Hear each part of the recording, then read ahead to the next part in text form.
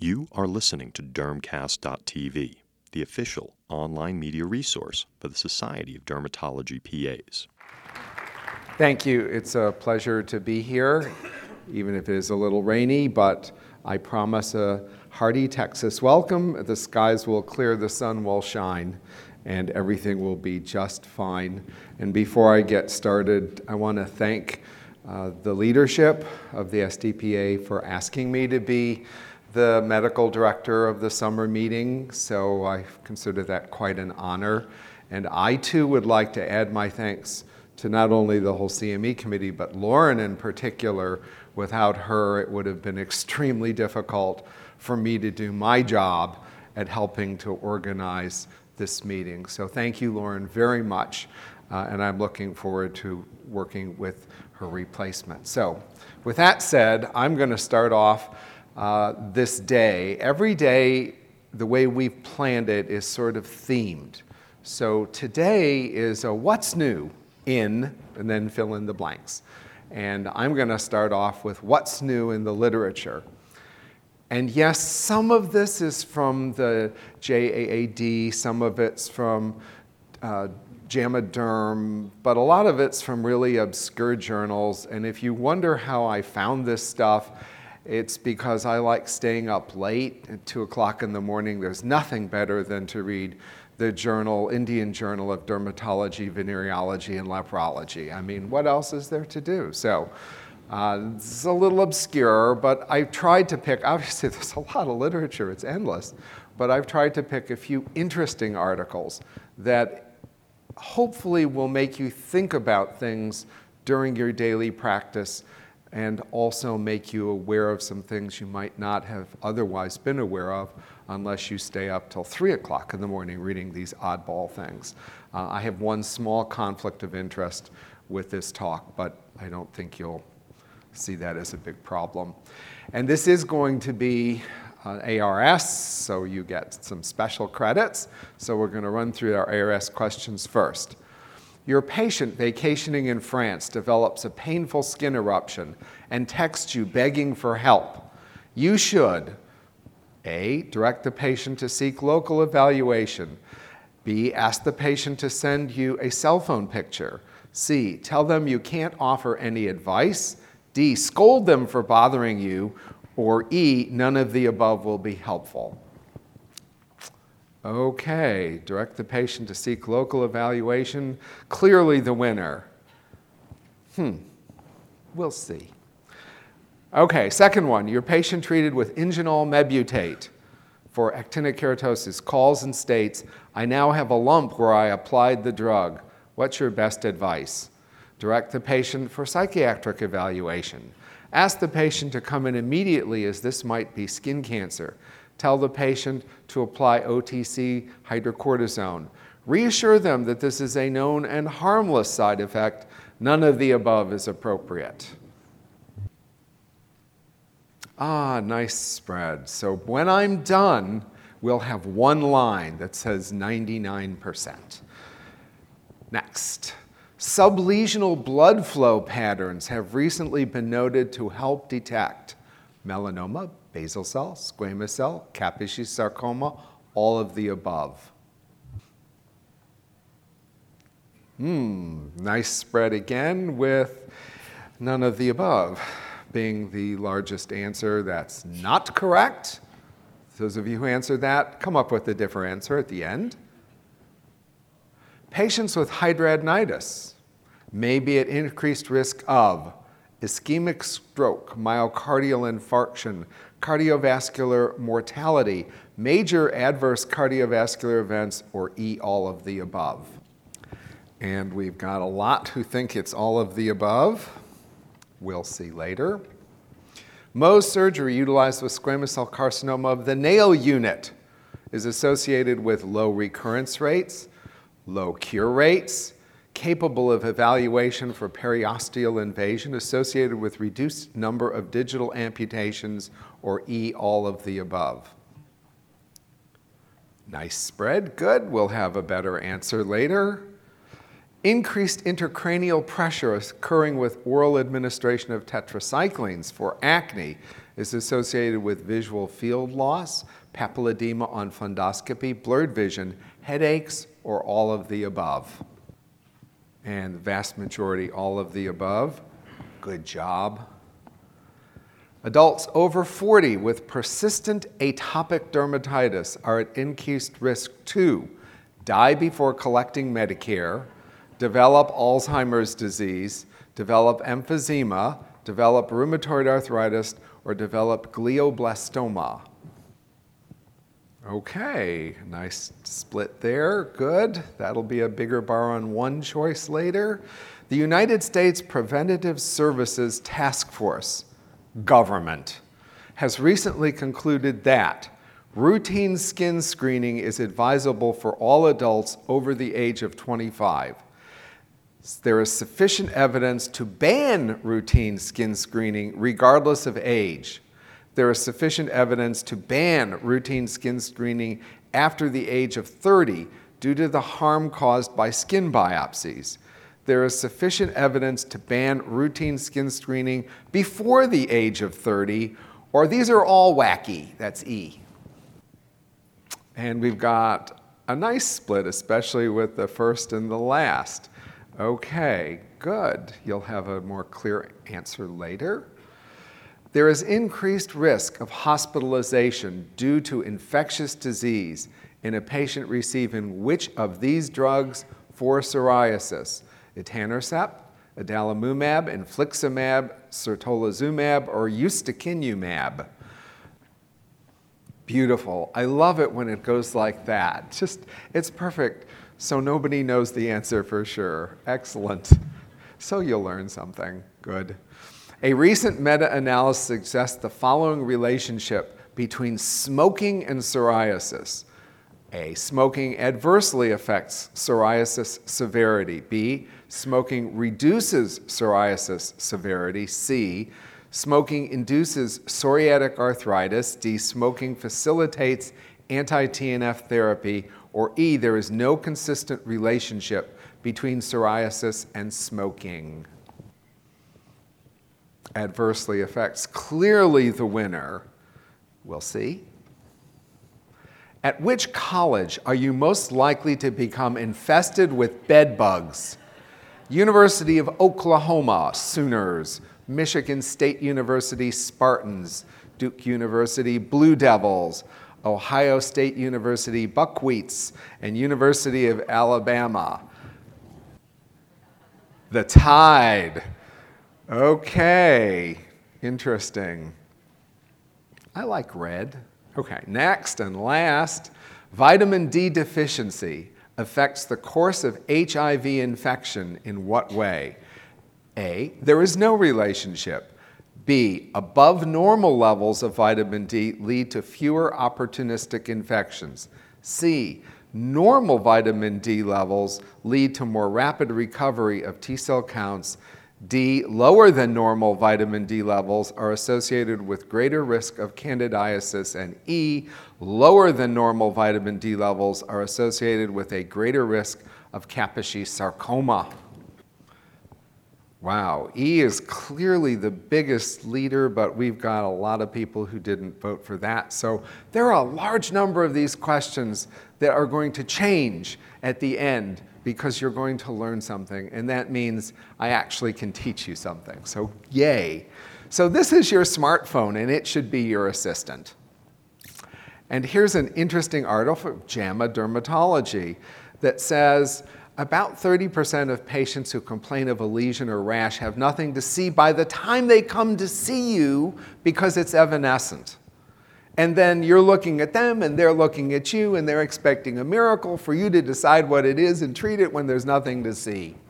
So the pictures taken by the patient with their cell phone and sent to you may confirm, modify, or strengthen a presumptive diagnosis that's already in your head based upon their description, or their description might be so bad that really the picture says it all. And so this particular article advocated that patients with a lesion or a rash should take a smartphone picture and at least keep it on their phone for their next visit, when something appears, or perhaps send it to you. And so at the end of each of these pieces of literature, I've tried to call out the major message so it'll be in red, and that patient-generated photos can be very helpful for your practice. In fact, I think the cell phone can be used as a health record and be very helpful for individuals, where they can create an album, entitle it their health album, take pictures of their medications, their prescriptions, perhaps their last blood work when they're seeing someone who didn't order the blood work, who's not on the same electronic medical record. They can take pictures of their insurance cards so they don't have to carry them around, or if they forget them, they're with them, because everybody always has their cell phone. And I think that that's really true. I think we can use the cell phone. And I'm going to give you a couple of real examples. These are real life. This was my patient in France, about whom the first ARS question was all about. And the patient said, I'm in pain. What should I do? What should I get? Where should I go? Yes. I could have said, oh, just seek local help. But when they sent this picture of grouped resolving blisters on a painful base, it's herpetic. I can't really tell because I don't see anything else. I did ask, were there other lesions? Is this herpes zoster or herpes simplex? Can't tell for sure, but it clearly looks herpetic. And how much trouble can you get in having someone take acyclovir or one of its derivatives? And it's available OTC. In Europe, don't need a prescription. So I sent the patient to go get some acyclovir. They took, the whole thing resolved, and the rest of their trip wasn't ruined. So I think this is helpful. Or this patient who lives in Corpus Christi, so it would be hard for him to come to Houston. That's a long drive. And he said he's got psoriasis and he's on systemic immunosuppression. And he sent me a picture of his lip, which you can see is all swollen. He said, is this important? And I texted back, because this could be certainly angioedema, but this could also be infectious. And I texted back, how are you feeling? What's going on? He said, it hurts like the dickens, and I'm 101.4. So he's infected and he's on systemic immunosuppression. So I said, now, go to your primary care doctor. Tell him, I think it's infected. It's basically like a boil. And you need to have this treated immediately. So he got some IV antibiotics, and 2 days later texted me, I'm doing much better, with his picture from home. You can see some sort of weird looking background rug or drapes or something there. So the bottom line is, I think this is very helpful, and I personally use this all the time. It's like telemedicine, right? Except it's your patient that you already know, and I think their cell phone can be quite helpful. Let's talk a little bit about surgery and cutaneous oncology. Anybody know what TV series this picture's from? It was a great series. It had a short run, but if you have on demand and you can go back and get it, it's called The Nick. And it was about the Knickerbocker Hospital at the turn of the century in New York. And you can see this is the operating theater. What do you notice? Nobody has any gloves on. They washed their hands real well, and then they opened the abdomen and they were messing around in there. And of course, a lot of their patients died from surgery, but a few people did survive. And it was the rudiments of surgery at the turn of the century. Absolutely accurate and fascinating, the series called The Nick, for the Knickerbocker Hospital. So here's one, rapidly growing squamous cell carcinoma after treatment with ingenol mebutate. It's 2 cases, it's just 2. It's from Spain, chronic AK patients who were treated with ingenol mebutate, Picato, at the proper dosing regimen daily for 3 days. And within 2 weeks, they had rapidly growing lumpy things, which 4 to 5 weeks later were clinically invasive squamous cell carcinoma. I'll show you the pictures in just a second.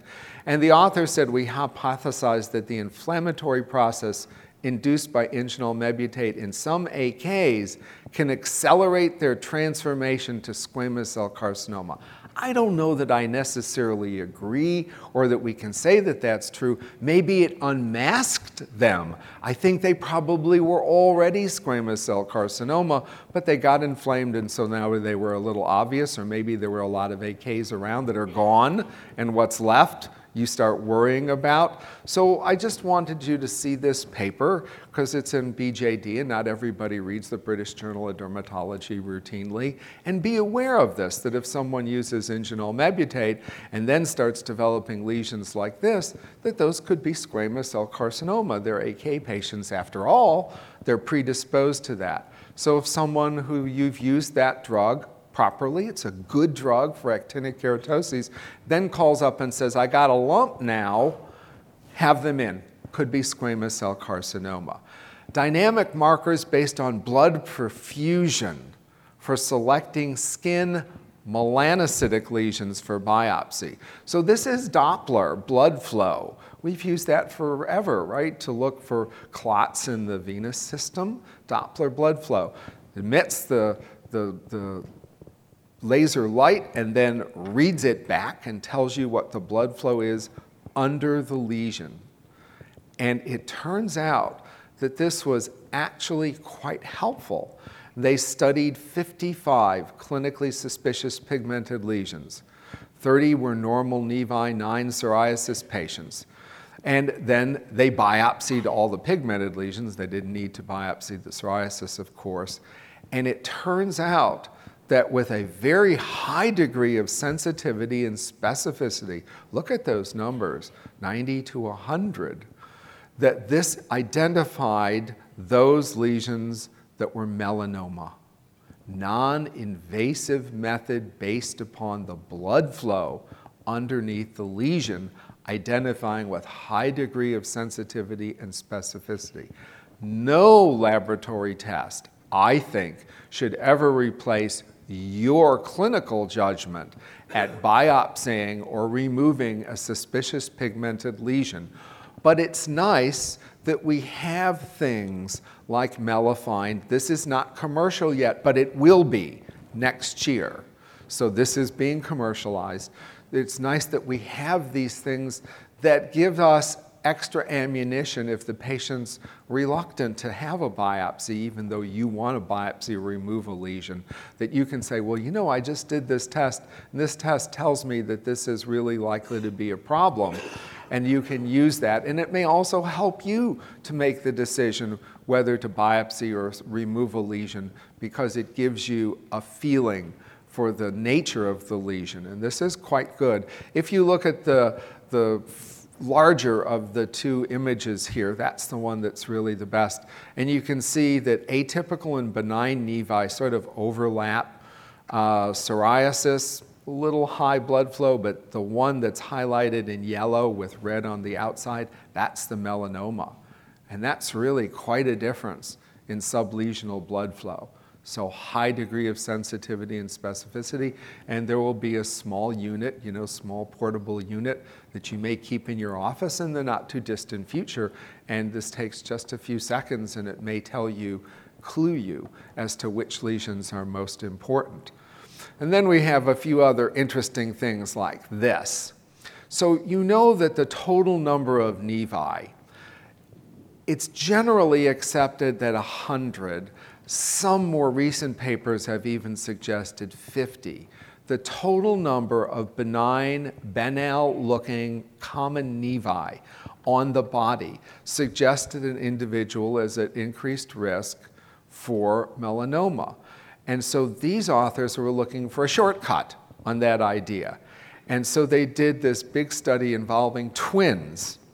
And it turns out that over 11 on one arm, so you don't even have to look at the whole body, over 11 on one arm correlated with an increased risk of melanoma. How much simpler and safer could you get than to look at an arm? That's really simple and safe. And it's a warning sign of melanoma risk. And this is easily performed by anybody.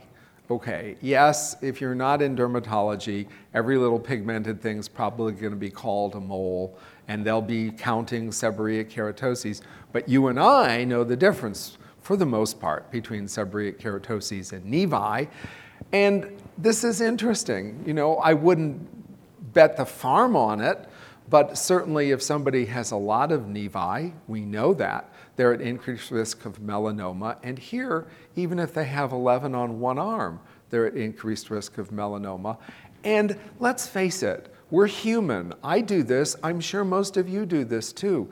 When we do a skin survey, for some reason, the patient has a history of past skin cancer or melanoma, the family has a strong history of melanoma, patient's concerned about moles that are changing or a specific mole, and you're doing a total body skin exam. I know we're diligent about the whole exam, but don't you look a little differently when you're really, really worried? You've got the patient who's already had a melanoma, already had a squamous cell carcinoma, 2 basal cell carcinomas. Boy, I look a little more diligently, maybe a little slower. I pull out my dermatoscope more readily. So in someone who's got 11 nevi on one arm, put them in that same category where as human beings, we look a little more with a jaundiced and suspicious eye. I found this to be absolutely fascinating, British Journal of Dermatology. And this was scary. Looking at cutaneous melanoma in women less than 50 years of age. So they were 49 or under, and they studied 462 women with case controls. And it turns out that the women who develop melanoma during pregnancy or within 1 year postpartum, their melanoma carries a worse outcome risk, a worse prognosis, risk of death 5 times greater, risk of metastasis almost 9 times greater, risk of recurrence after removal 9+ times greater. Now this is interesting because years and years ago, back in the 1950s, women who were of reproductive potential who developed melanoma were often counseled to be sterilized, to have a hysterectomy, because they thought that melanoma and subsequent pregnancy would make the melanoma come back. It was carried a bad prognosis. Then the pendulum swung the other way. And most of the papers from the 80s and 90s said that the melanoma prognosis was based on the thickness of melanoma and was irrespective of any hormonal events like oral contraceptives, pregnancy, et cetera, et cetera. Now the pendulum swung a little bit the other way again. Very well done study. It's pause for thought. Again, a young woman who during pregnancy or within 1 year of delivery has had a melanoma, you need to keep an eye on all your melanoma patients, but that particular patient you need to keep a special eye on. So if they miss one of their follow-up visits, you need to have one of your staff call and say, you know, Mrs. Jones, you need to come in and have us look at you. Can I reschedule your appointment? Don't let them fall between the cracks, because look at these risks of recurrence, metastases, and yes, even death. Melanoma with pregnancy, not a good thing, according to this most recent study. And then speaking of melanomas, this is just an interesting thing that I found. We now are using herpes virus, cold sore, HSV1, to infect and then explode melanoma cells. All sorts of new interesting therapeutics for melanoma, which hopefully you'll hear a little bit about from Dr. Deinhardt later. How about Mohs surgery for squamous cell carcinoma of the nail? So you look at a digit like this and you hope, can the digit be saved, or is this going to require an amputation at one of the digital joints? And this is a lot less severe. This is a subungual lesion. This is intraoperatively while the patient is having Mohs surgery. And it turns out this was a nice prospective long-term study. So they have 5 years follow-up on all their cases, 43 patients with 53 nail unit squamous cell carcinomas. Some were in situ, a few were microinvasive, but the vast majority were truly invasive squamous cell carcinoma. And it turns out that Mohs surgery for squamous cell carcinoma involving the nail unit leads to very high cure rates. with very small numbers of recurrences. And this is a way to preserve tissue, yes, but in this case, it's a way to preserve the digit, whereas otherwise, you'd have to take off the terminal phalanx. So this is very nice. In the skilled hands of a Mohs surgeon, you may be able to save someone's function and form in things that are important, like your fingers. Mohs surgery for squamous cell carcinoma of the nail unit. This is the government speaking. The U.S. Preventative Services Task Force. And they look into things that we do as prevention. And then they make pronouncements based upon evidence that they analyze. And here was their pronouncement about routine skin screenings. The United States Preventative Services Task Force concludes that the current evidence is insufficient to assess the balance of benefits and the harms, risks associated with visual skin cancer screening in adults.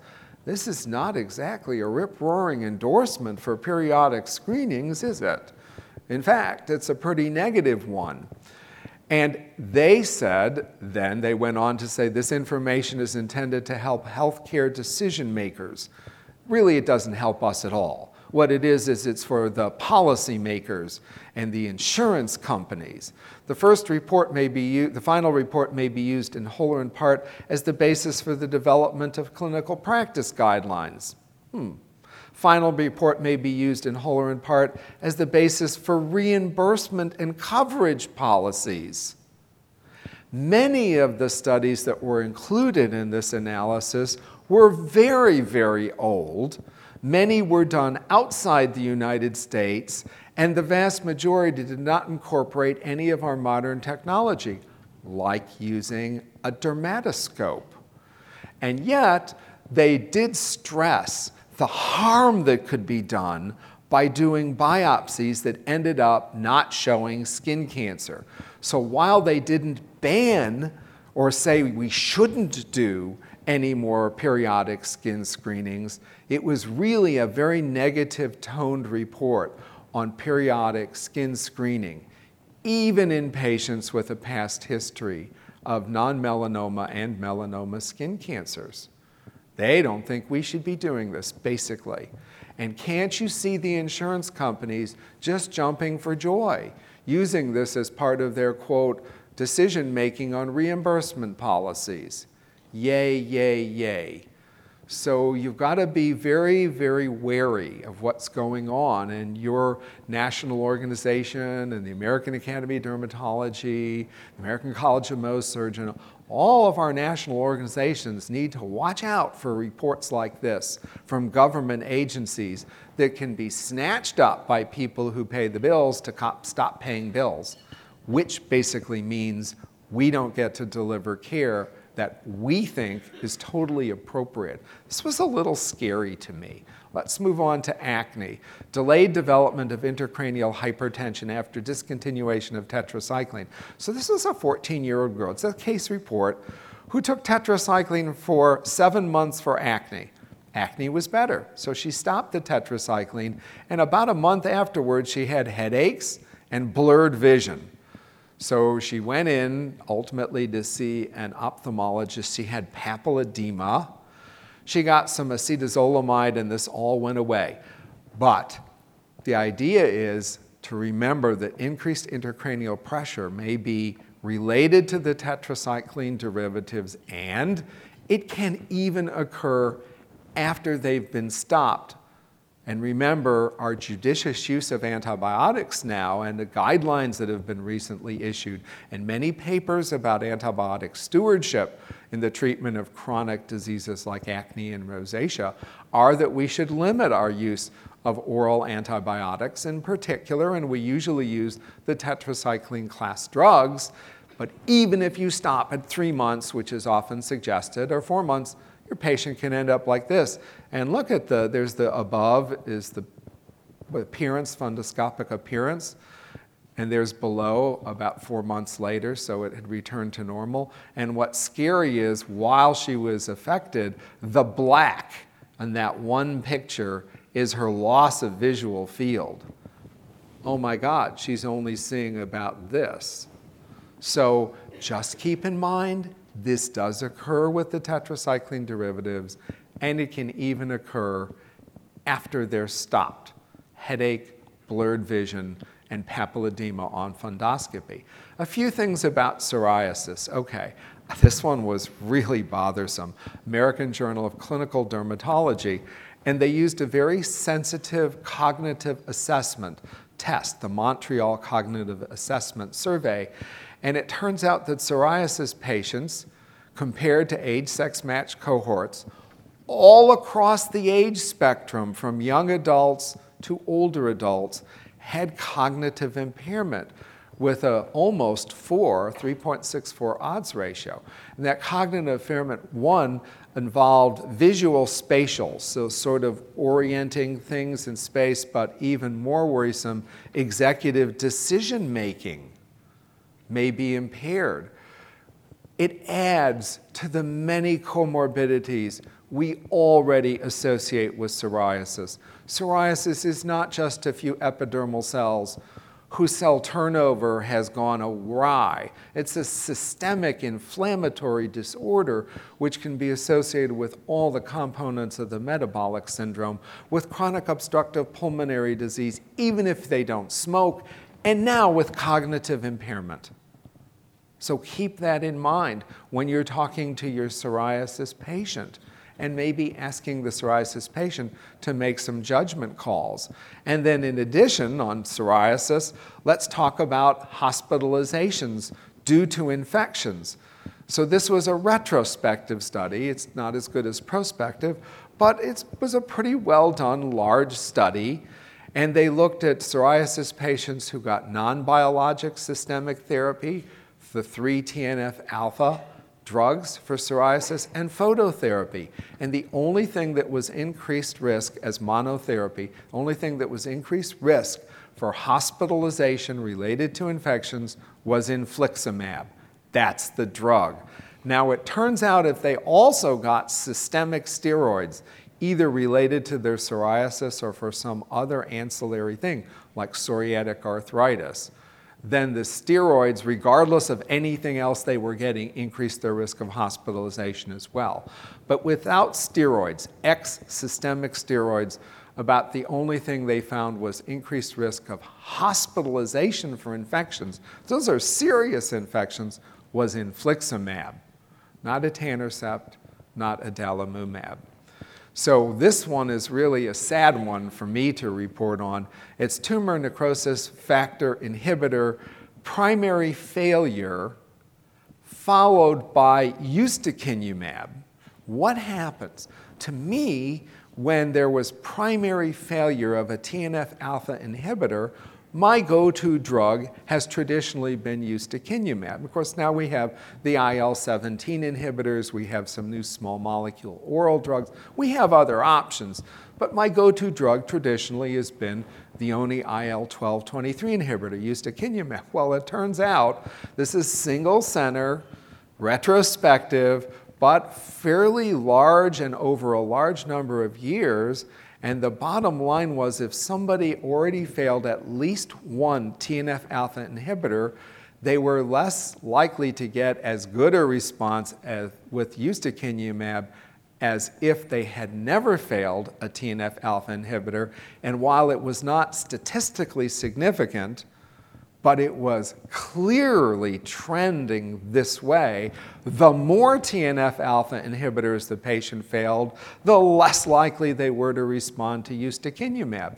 So here we are with using a TNF-alpha, which now, because of step edits, usually has to be done before you can consider ustekinumab or one of the IL-17 inhibitors. We have 2 now, and we'll have more, and we'll have other agents. So TNF-alpha is going to be your first systemic agent. Usually they have to fail. And yet, we have failures of alternate mechanisms of action. So these TNF-alpha failure patients probably are inherently resistant to our systemic biologic drugs. Doesn't mean you wouldn't do it, of course, But I used to paint the picture, I think where this is important practically, is I used to paint the picture, well, you failed this, but now I'm going to do a different drug that works in a totally different way, that has a pretty good outcome, generally speaking, and I'm very hopeful this will do well. And now what I'm telling patients is I've changed my verbiage. We all have standard verbiage we use in certain situations, right? It just flows off your tongue because you've done it 100,000 times. So I've changed my standard verbiage, so we're going to try a different drug that works in a different way. But I can't guarantee that this is going to work any better than what you just did that didn't work. I'm not quite as optimistic sounding. I still want them to do it, obviously. But this is a pause for thought, for sure, publication. How about smoking psoriasis? This is a great picture, isn't it? You get their psoriasis and their cigarette all in one little picture. So it turns out, is cigarette smoking ever good for anything? Actually, yes. There's an inverse relationship with the occurrence of aphthous stomatitis because it thickens the skin and it makes it less likely for someone to get aphthous stomatitis. But short of that, I can't think of much other situation where I'd be telling patients, yeah, go ahead and smoke your Camels. Well, it turns out in this comprehensive, it's a meta-analysis of literature, smoking releases free radicals, those stimulate cell signaling pathways, which of course end up leading to the release of cytokines, including TNF-alpha, which we just talked about blocking for psoriasis. And so the bottom line is smoking makes psoriasis worse. What's the message there? Well, certainly it makes it worse. The other thing is if you see someone with a pack of cigarettes sitting in their pocket and they're a psoriasis patient and you're struggling trying to get them under control, you can look them straight in the face and say, I know you didn't read the warning on the pack of cigarettes about cancer and emphysema, but you know what's making your psoriasis worse? There were a couple of articles a few years ago about smoking and wrinkles, how smoking aggravated facial rhytids. And I used that very successfully to get people to stop smoking. I guess they don't care about cancer, but they do care about wrinkles. And I think they care about psoriasis in the same way, or they wouldn't be sitting in your office. So psoriasis is worsened by smoking, ergo, stop smoking. Good. Atopic dermatitis. Okay, another negative thing. I hate to be so negative, but I have a couple of fun things that are positive at the end. So atopic dermatitis, big database in Germany where everybody's on a centralized health system, 2.4 million. They were surveying almost 50,000 adults with atopic dermatitis over 40 years of age, and they were at increased risk. Notice the relative risk factors for rheumatoid arthritis and inflammatory bowel disease. They thought they might be at increased risk for diabetes, but they weren't, certainly with type 1. It was a little equivocal for type 2. The odds ratio was like 1.1. So definitely rheumatoid arthritis, definitely some increased risk of inflammatory bowel disease. What does that mean? That means your atopic patient who's sitting in front of you, who's an adult, now over 40, does have some increased risk, and you might just want to very quickly ask them about, are any of their joints hurting, rheumatoid arthritis, do they have any bowel symptoms? And sometimes they'll ascribe bowel symptoms to things that you might be giving them from a treatment standpoint for their atopic dermatitis, but might be giving them some antibiotics because it's secondarily infected. And they might have a touch of diarrhea. Well, yeah, that might be true, or they might be in the early stages of inflammatory bowel disease, and they need a referral to a gastroenterologist. So just keep this in mind, that this is an association. And then we have hidradenitis suppurativa with its association, its retrospective Danish study, almost 6,000 patients, again, many years. Over many years. The relative risk factor for MI, ischemic strokes, cardiovascular associated death, major cardiovascular events, they're all high. All-cause mortality is high. So hidradenitis, the numbers are even larger than psoriasis. Hidradenitis is associated with all the cardiovascular side effects, just like psoriasis, MI, stroke, cardiovascular death. So if someone who has hidradenitis is sitting in your office and they start clutching at their chest, you need immediately to get them to a different office, right? I mean, I think it's fair. I do, and we know this now. Dr. Gelfand in Pennsylvania has done a very nice job of pointing out to us how severe psoriasis in young people even can be associated with severe cardiovascular disease. Well, it's also true of hidradenitis, and I think it's fair to warn the patients of these risks so they don't take episodic chest pain or transient blurred vision that's really a TIA. They don't take these lightly, that they know they're at increased risk for these things, and they should report to their primary care health provider immediately if they have symptoms related to this. So a few miscellaneous things. Minoxidil, does it work at all? Well, here's a 104-week study. They had first randomized control and then an open label extension that lasted 2 years. And at the end of those 2 years, the counts in the frontotemporal and vertex scalp of hairs in the patients who were enrolled in this study, it's N of 70, it's not a huge study, but the counts were absolutely no different before and after. So you're not going to turn people into Don King by giving them topical minoxidil. But the fact that the counts were no different is good, in this sense that at least topical minoxidil looks like it can function pretty well in stabilizing androgenetic alopecia. At least it puts a fence around the disease. And here's another one, vitamin D. You know, vitamin D's now been looked at and found to be possibly involved, or vitamin D deficiency involved, possibly pharmacologic doses of vitamin D involved in all sorts of things recently, alopecia areata, vitiligo, et cetera, et cetera. Well, here's HIV. And they had 398 adult HIV positive patients. It's no longer HAART, highly active antiretroviral therapy. The proper terminology is CART, combination antiretroviral therapy. And they were assessed periodically over a year and a half. And the bottom line is normal vitamin D levels, normal, led to recovery of T cell counts and quicker recovery of T cell counts than in those who did not have normal vitamin D. It's not the same thing as using vitamin D as a therapy, but people who are HIV positive should be maintained in a normal vitamin D range to enhance their recovery, immunologic recovery, once they're placed on appropriate combination antiretroviral therapy. Not pharmacologic high doses of vitamin D, but at least be normal.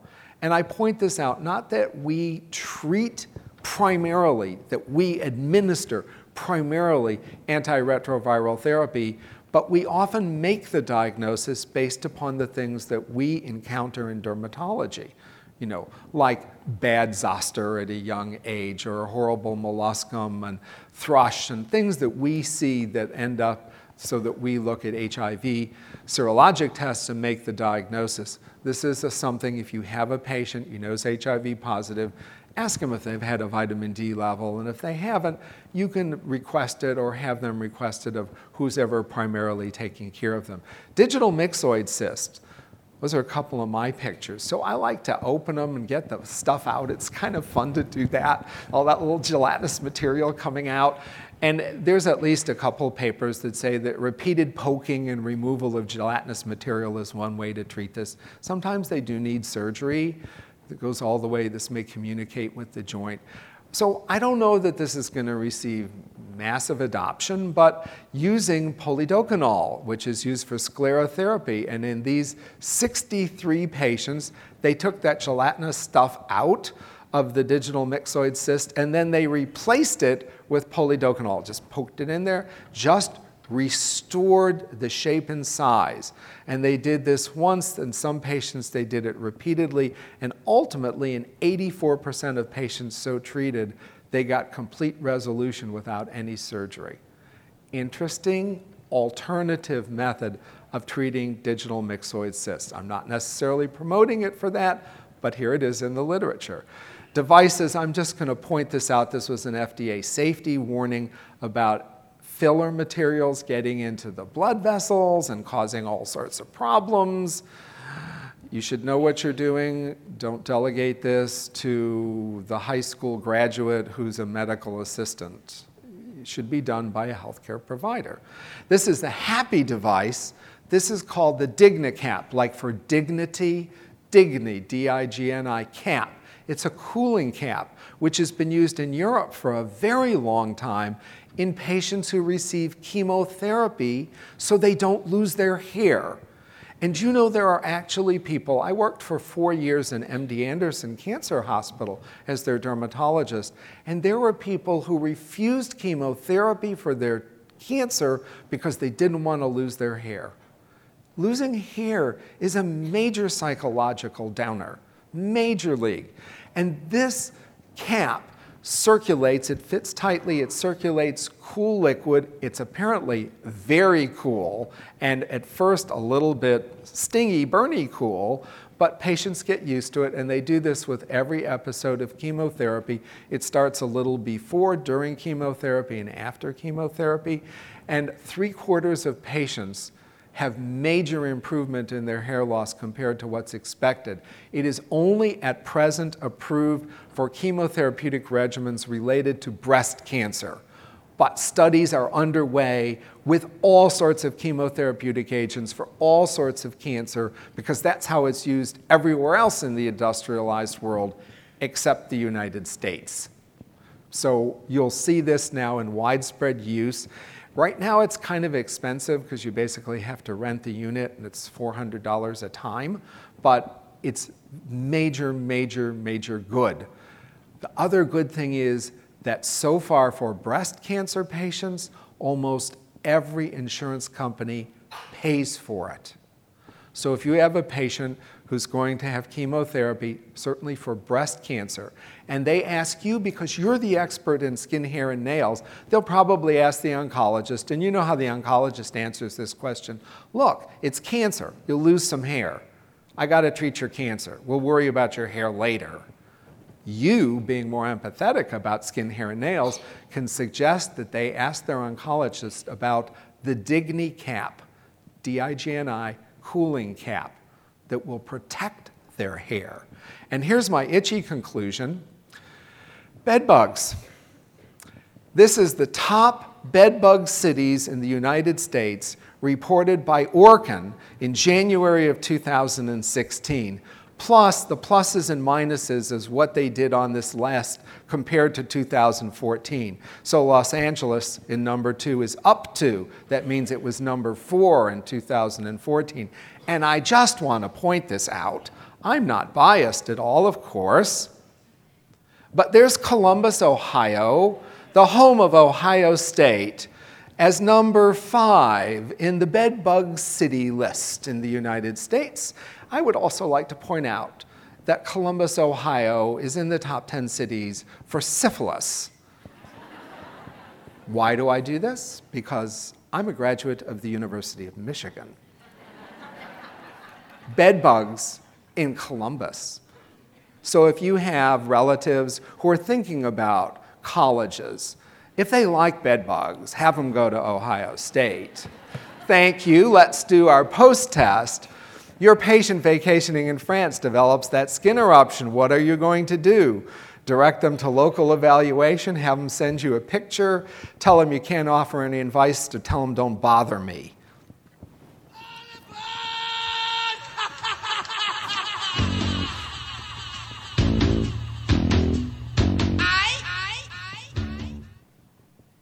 Okay, so most of you now would have them send you a cell phone picture.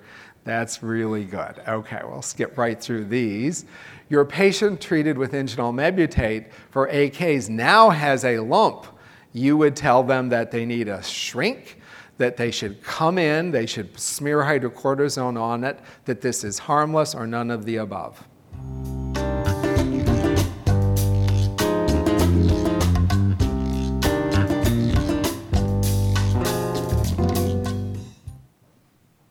And now the vast majority of you said, come on in, could be skin cancer, based on your literature. See how we're changing the numbers? Good. And we'll skip that. Sublesional blood flow patterns have recently been noted to detect melanoma, basal cell squamous cell, Kaposi sarcoma, or all of the above.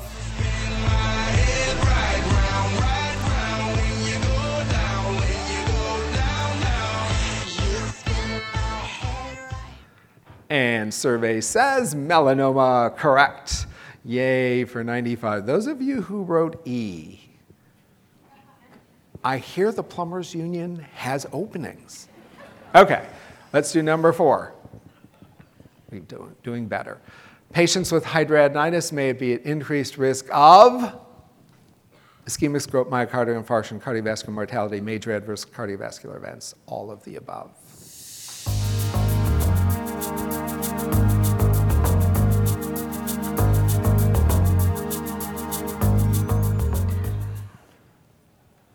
Yes, 98% of you had the right answer, and clearly we've done a little better. We were pretty good there before. Most surgery utilized with squamous cell carcinoma of the nail unit. Low recurrence, low cures, periosteal invasion, reduced number of digital amputations, or all of the above. Somebody sexy, tell them, hey.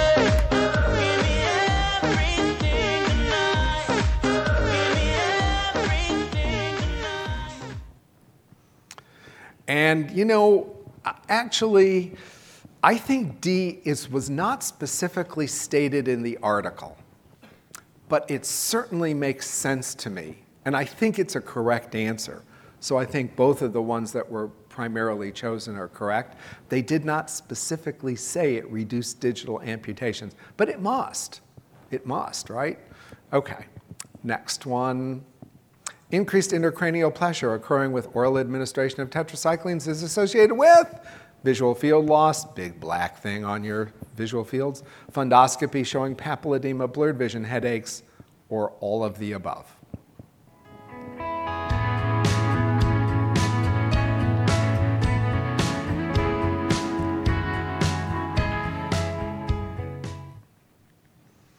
Yes.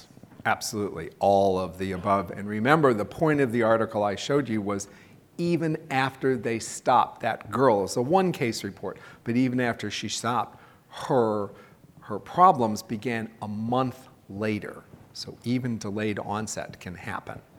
So we did very well with this one. And we improved somewhat. We were already pretty good. Adults over 40 with persistent atopic dermatitis are at increased risk to die, develop Alzheimer's, develop emphysema, rheumatoid arthritis, or glioblastoma, which is the known association now. On the Hudson River line.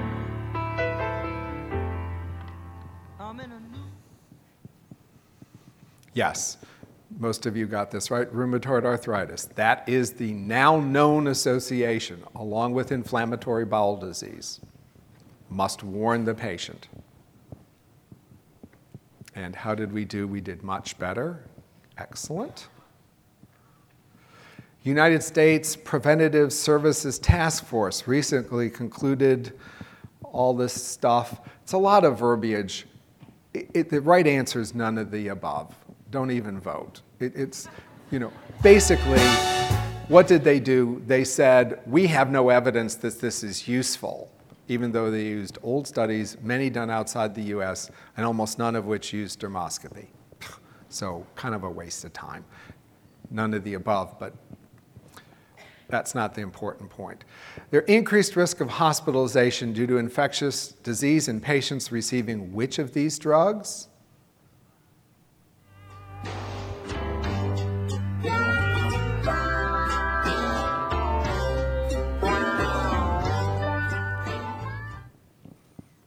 Yeah, infliximab. And remember, the other thing that increases your risk of infection is if they got steroids, for whatever reason, psoriatic arthritis or something unrelated to their psoriasis. And how do we do? Oh, much, much, much better. Good.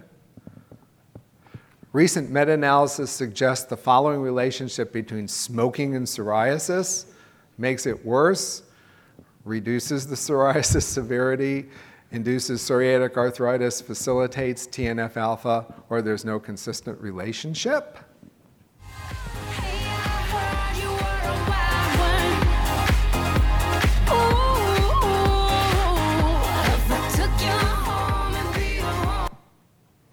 Good. Absolutely. Just think, if anybody asks you anything about smoking, say it can't be helpful. It's the bottom line. And we were already pretty good, and we did even better. Good. Just a couple more. At which college are you most likely to become infested with bedbugs? Now, y'all really ripped the tide pretty nasty there. You said University of Alabama, if I recall correctly, was the #1 answer. But what's the right answer? Let's vote. Make sure you all have this right.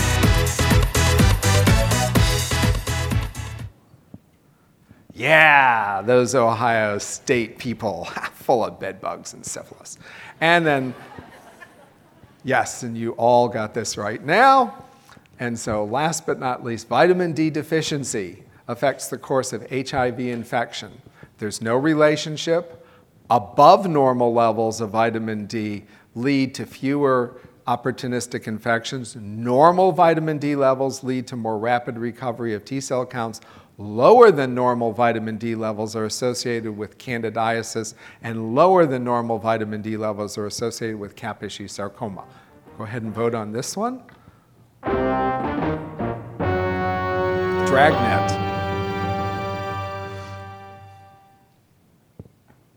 And the vast majority of you now got this right. You just want to make sure your HIV positive patient is normal level of vitamin D, right? And major improvement there. We went from, low double digits all the way to 95%. So thank you very much for your kind attention. I hope you've learned something from this review of the literature.